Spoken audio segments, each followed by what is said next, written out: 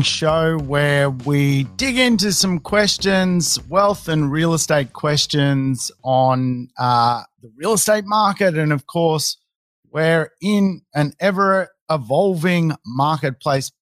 I got a great question actually from a great client of ours, David.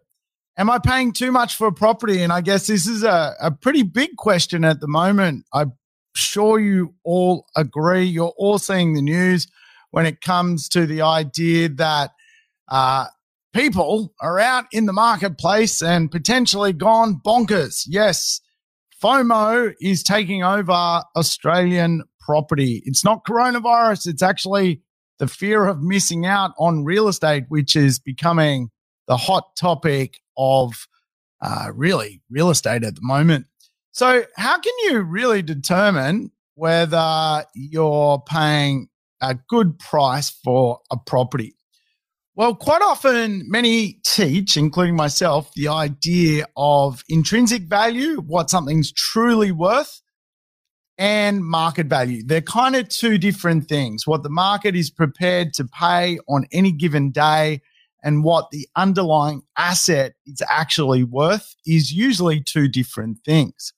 So understanding what an asset's underlying value is worth is sometimes best described as what it would cost to replace or create that actual asset. Remember, real estate is a place where someone lives, right? It's a real asset. It's real bricks and mortar. So if we look at the replacement value or the cost of the intrinsic value of the real estate, we take the land, we take the build, you put them together and you've got this kind of true cost of the underlying asset. Now that can be for an apartment, a townhouse, a villa, or a freestanding home.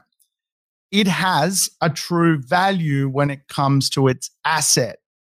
Market value is something completely different. Market value is sometimes built around just the craze of the market. And I guess to answer the question, am I paying too much for property? I always try and teach people to buy the intrinsic value. In other words, buy what you're fundamentally seeing right in front of you, the true cost of the land, the true cost of the build. You put them together and you've got a good methodology of understanding, are you paying a sensible rate for the asset? Market value can sway, right? And so right now we're seeing market value shoot over quite often what the underlying asset value is. So let's say, to build a property and acquire, the land, it was $700,000. Yet today people are paying $900,000 for that intrinsic asset, which the combination of building it and buying it is actually worth $700,000. Then, of course, people are paying over, right? They're paying over what the underlying asset value is. So are you paying too much for a property? Well, the answer to the riddle is understanding the true intrinsic value of the asset. And for a lot of people right now in the real estate marketplace, because there is a bit of a boom going on, they are actually paying over and above what the intrinsic value of the asset is worth.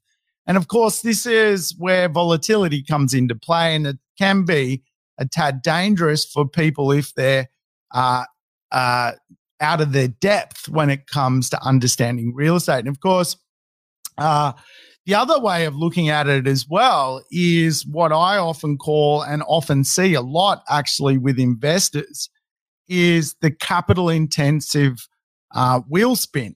And this is where they are buying assets which are fundamentally not worth replacing. They're so below what the market standard of the day is, and the mathematics doesn't work. In other words, they buy something very run down. It's fundamentally only worth land value.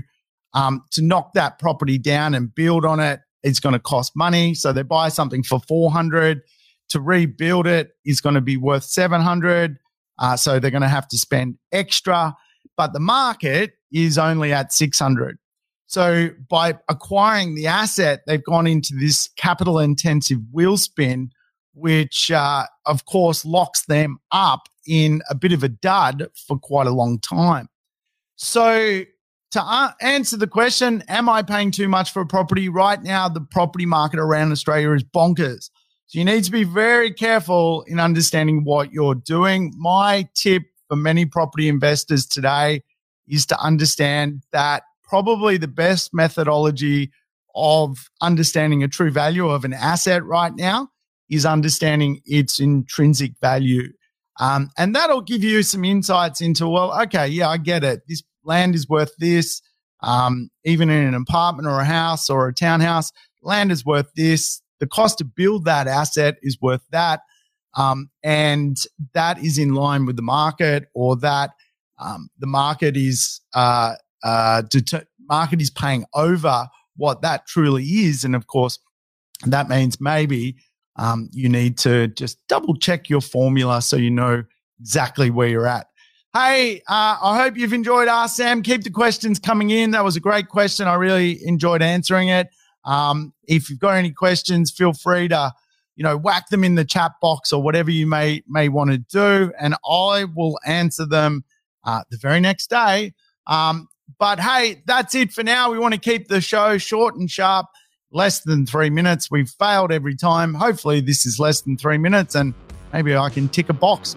Hey, all the best. You have a great day.